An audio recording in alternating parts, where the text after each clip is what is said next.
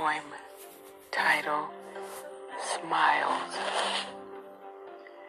There is a smile of love.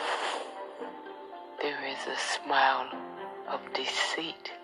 And there is a smile of smiles in which these two smiles meet.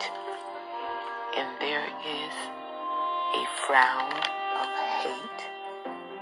And there is a frown of disdain. And there is a frown of frowns which you strive to forget in vain.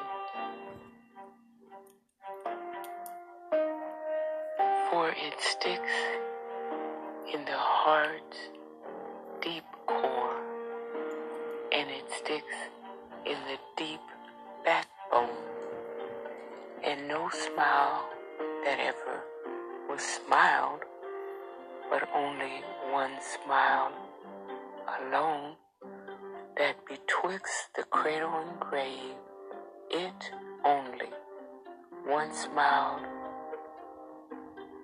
it can be. But when it once is smiled, there is an end to all misery. William Blake, English poet.